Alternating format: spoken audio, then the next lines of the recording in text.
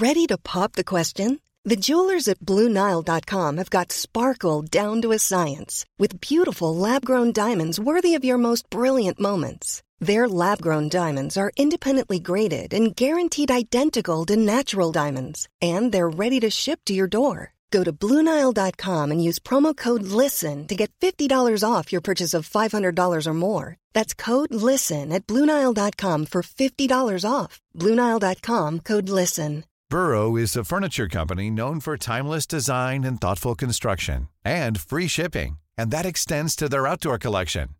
Their outdoor furniture is built to withstand the elements, featuring rust-proof stainless steel hardware, weather-ready teak, and quick-dry foam cushions. For Memorial Day, get 15% off your Burrow purchase at burrow.com/ACAST and up to 25% off outdoor. That's up to 25% off outdoor furniture at burrow.com/ACAST.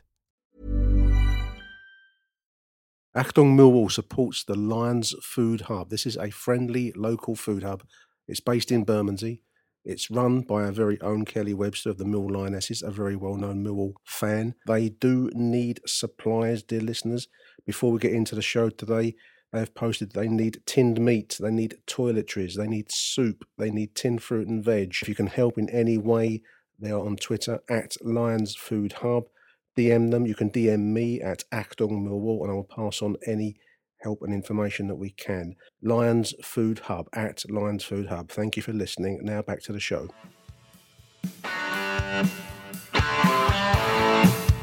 You're listening to Achtung Millwall, broadcasting from the beautiful South Birmingham. Accept no substitute. Well, hello, dear listeners. Welcome to another random fixture from the past edition of Achtung Millwall, the number one Millwall podcast. My name is, of course, Nick Hart, and I want to start by saying thank you to one of our listeners, Elliot Wood, who's sent me a YouTube link.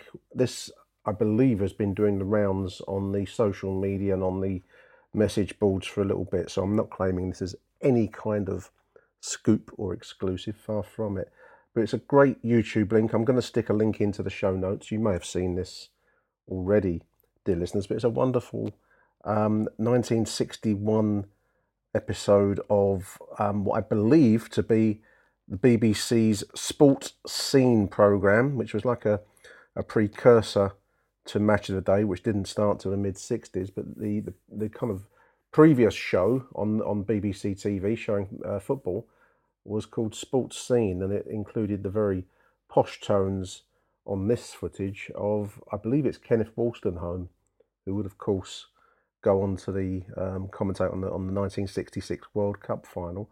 But this is a game between Millwall and Peterborough United, played on the 22nd of April 1961, and I suppose my eye fell upon this rather more than many.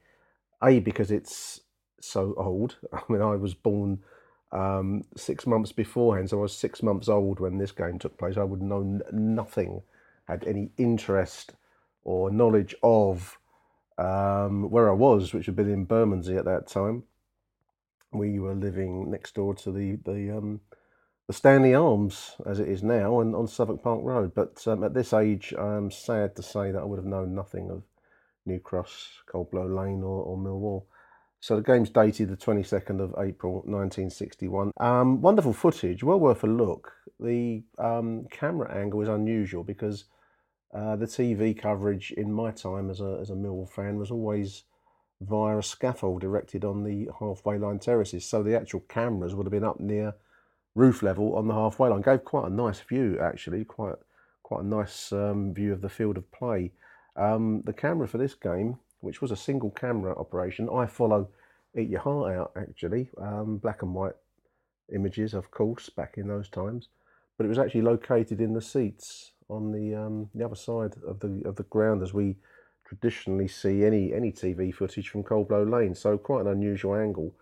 Would have been probably just around about where the management dugouts were located on the halfway line. So it gives a kind of intimate feel. I don't know what the right word for it is. It's a different angle, certainly, on the old ground, and you get a much closer view of the players. Fascinating stuff, obviously. The pitches, at those times it was a sea of mud, always at Millwall down the middle. The wings never seemed to get that much erosion, but certainly the middle part of the park did. The Lions wearing a fantastic early 60s kit. Revive this kit, Macron, Husky Chocolate, the club shop, whoever does this kind of work, revive this kit. It's a white shirt with a kind of royal blue single band across the centre of the chest, blue shorts, white stockings. It is a fantastically stylish kit. We've never revived it since. We've revived the stripes, obviously, previous season, where we paid tribute to the unbeaten team, the home record team of the mid-60s, who played in blue and white stripes. But I've not seen the classic white shirt with single blue band across the chest. I just think it's a wonderful design. The Millwall team for this Division 4 contest, back in those times, the Lions were in the newly formed 4th Division, which was kind of an amalgamation of the 3rd Division North and South. We used to have regionalised 3rd Divisions historically.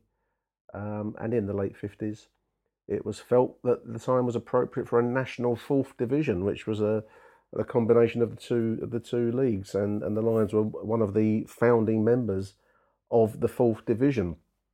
So, the big crowd for 4th Division times, 18,000 turned out. The visit of Peterborough, who had not long been voted into the league, into the Football League, and the commentary actually mentions that, generated a big crowd, I think as much because they were looking like near certain champions of the division. They would indeed go on to win the 4th Division in this 1960-61 season. The Lions would finish in 6th spot that particular year. We would go on to success the year after. We would actually win the 4th Division Championship and get promoted under the manager for this game. It started as J.R. Smith, one of our historic players in management, but he would be replaced during the course of the season by Ron Gray, who was in charge for this, and Ron would take us to Championship glory this season after. In actual fact, I'm going to put some links to certain Wikipedia pages and the Mill History website. I'm going to stick that on Facebook. I'm going to try to this newfangled thing called Facebook. I've heard about. I've never really used it or exploited it, so I'm going to try and see if I can make more use of it. I think I've said this probably a few times in these podcasts over the years, so forgive me if I'm going to say it again. It's one of the pitfalls of getting older. You start to repeat yourself, dear listeners. So anyway, I will stick links online to that effect. The footage is fascinating, as I say, played on a muddy pitch. After each goal, there's a pitch invasion of kids, much to the disapproval of the rather headmasterish tones of Kenneth Wolstenholme.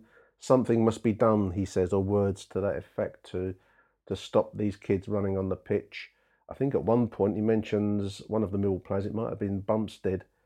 We'll come on to the Mill lineup shortly, but one player, Dave Bumstead, looks like could be killed in there, which I thought was a bit extreme, given that we just scored and these were just kids running on the pitch. One or two, a few fags going on, but it was the early 60s, dear listeners, after all. But yeah, so a precursor to the 1960s, I guess. The 50s were turning into the 60s. Kids, I mean, one of the things you'll hear all of your life, no matter what your age, dear listeners, this is one of the lessons I've learned, is that there's always this thing by the older generations that kids nowadays don't know the half, are worse than the kids of the past. And here's actual video footage that kids in 1960-61 were exactly the same as kids now. And because they were allowed or able to get onto the pitch after each goal, it clearly became a thing to do. Kids running on pitches would generate a lot of excitement then over the years. I remember in the early 70s the threats to raise the price for children's entry for kids to get into the ground every time that the kids would run on the pitch at the end of the game. I don't remember too much in the way of mobbing players when they scored. I mean, other than most moments of high excitement, which there weren't many in the early 70s, I can tell you that much. But certainly after each goal here, it became a thing to come on and mob the players, and that's what you'll see in this wonderful footage. And then Wolstenholme, takes a negative view of it, shall we say. Let's have a look at the Mill team for this particular fixture. Just 11 players, no substitutes back in these far-off times, 1961. In goal for the Lions, Reg, nicknamed the Cat. I love that name, Reg the Cat Davis. I'm going to look at Reg the Cat Davis in a little bit more detail shortly. The Lions line up there: Dennis Jackson, Pat Brady, Dave Bumstead we've mentioned already, Terry Brady, Leon Vasson, Joey Broadfoot, David Jones, Alf Ackerman, Peter Burridge and Alan Spears. Scorers for the Lions on this particular day: Jones, 2 for Burridge, 1 goal for Spears. And the attendance, as we've said, 18,503. Now, I have found some press reports of the game. The Peterborough Standard, dated Friday, April the 26th, 1961. The banner headlines, because Peterborough were on the way to champions status, and they played well in this game, coming back from, after each Mill goal. They seemed to have enough in them to come back at us afterwards.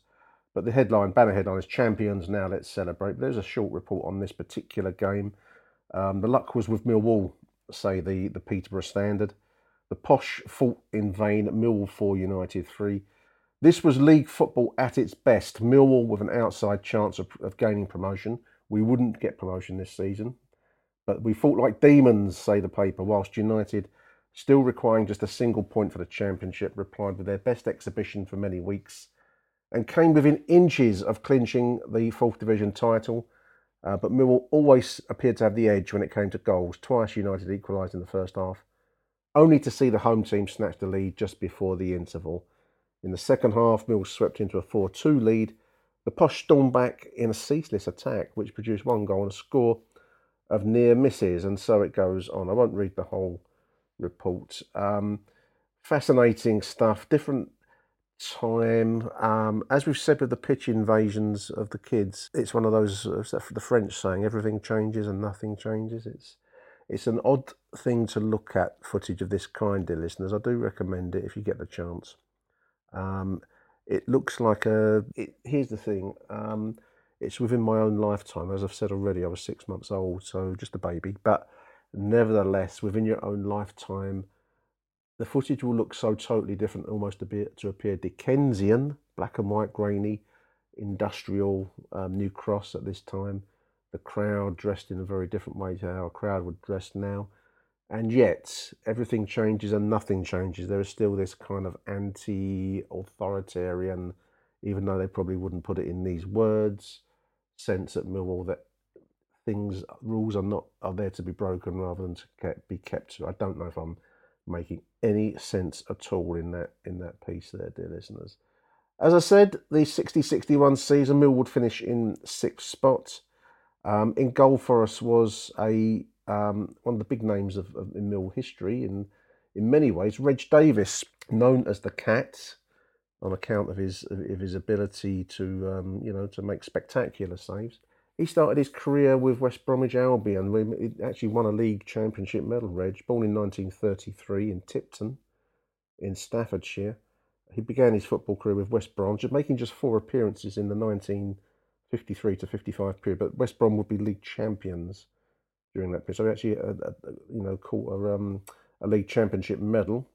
He then moved on to Walsall, 55 to 57, and then Millwall, where he'd make 199 league appearances, 210 appearances in all competitions for the Lions, and there would win a 4th Division champions medal in the 61-62 season.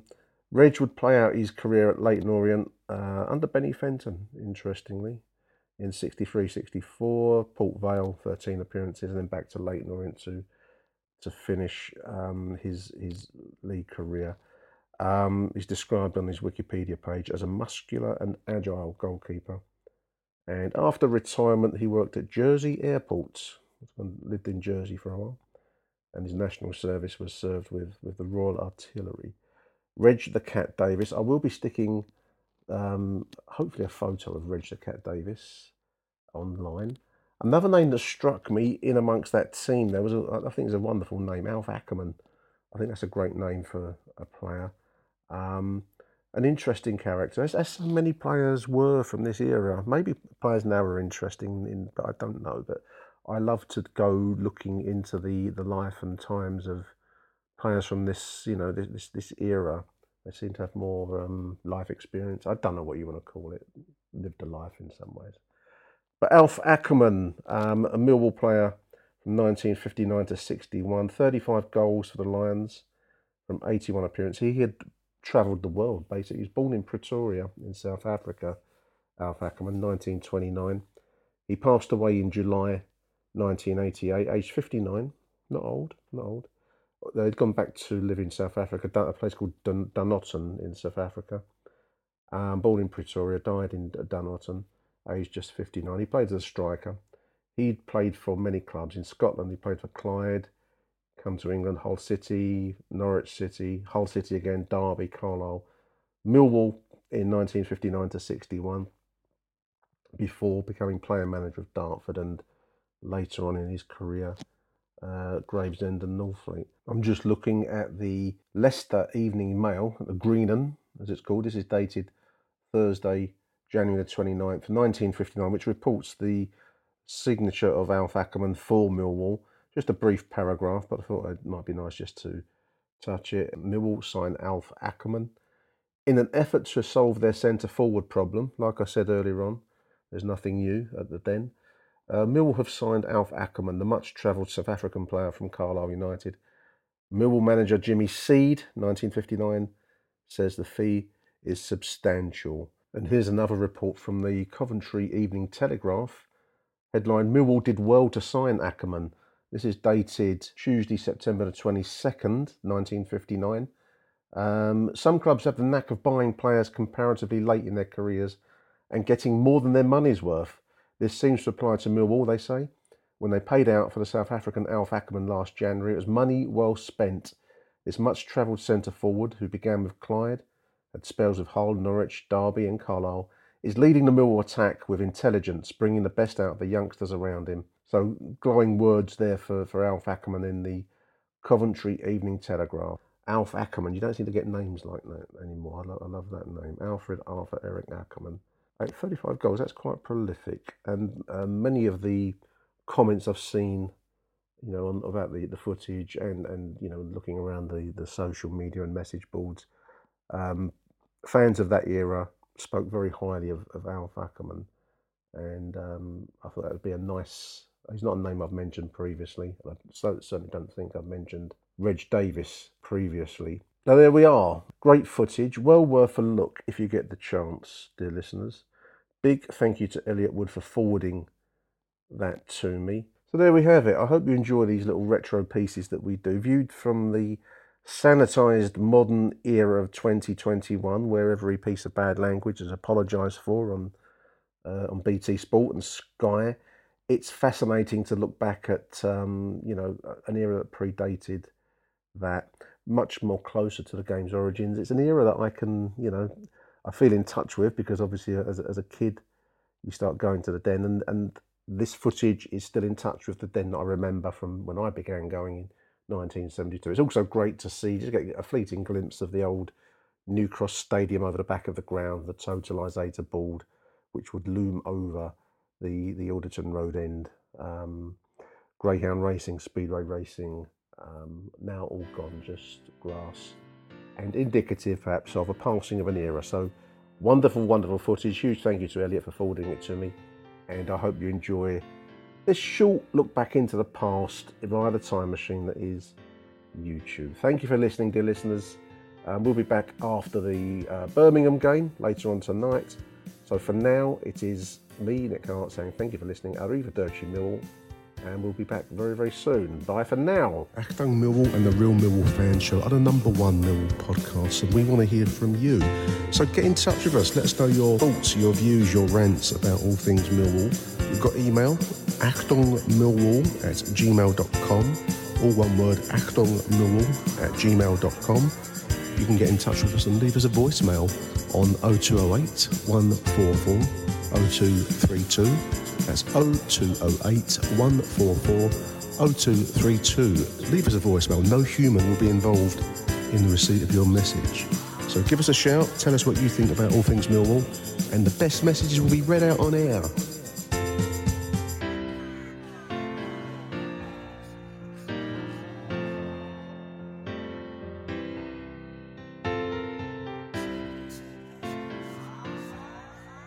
Achtung, Mehlball.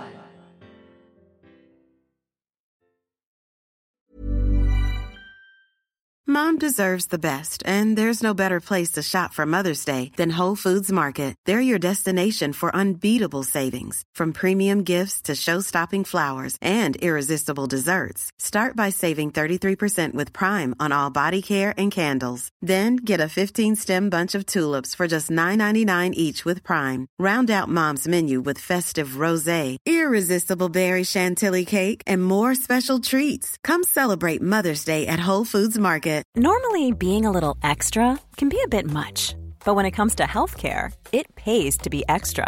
And United Healthcare makes it easy with Health Protector Guard fixed indemnity insurance plans. Underwritten by Golden Rule Insurance Company, they supplement your primary plan, helping you manage out-of-pocket costs without the usual requirements and restrictions like deductibles and enrollment periods. So when it comes to covering your medical bills, you can feel good about being a little extra. Visit UH1.com to find the Health Protector Guard plan for you.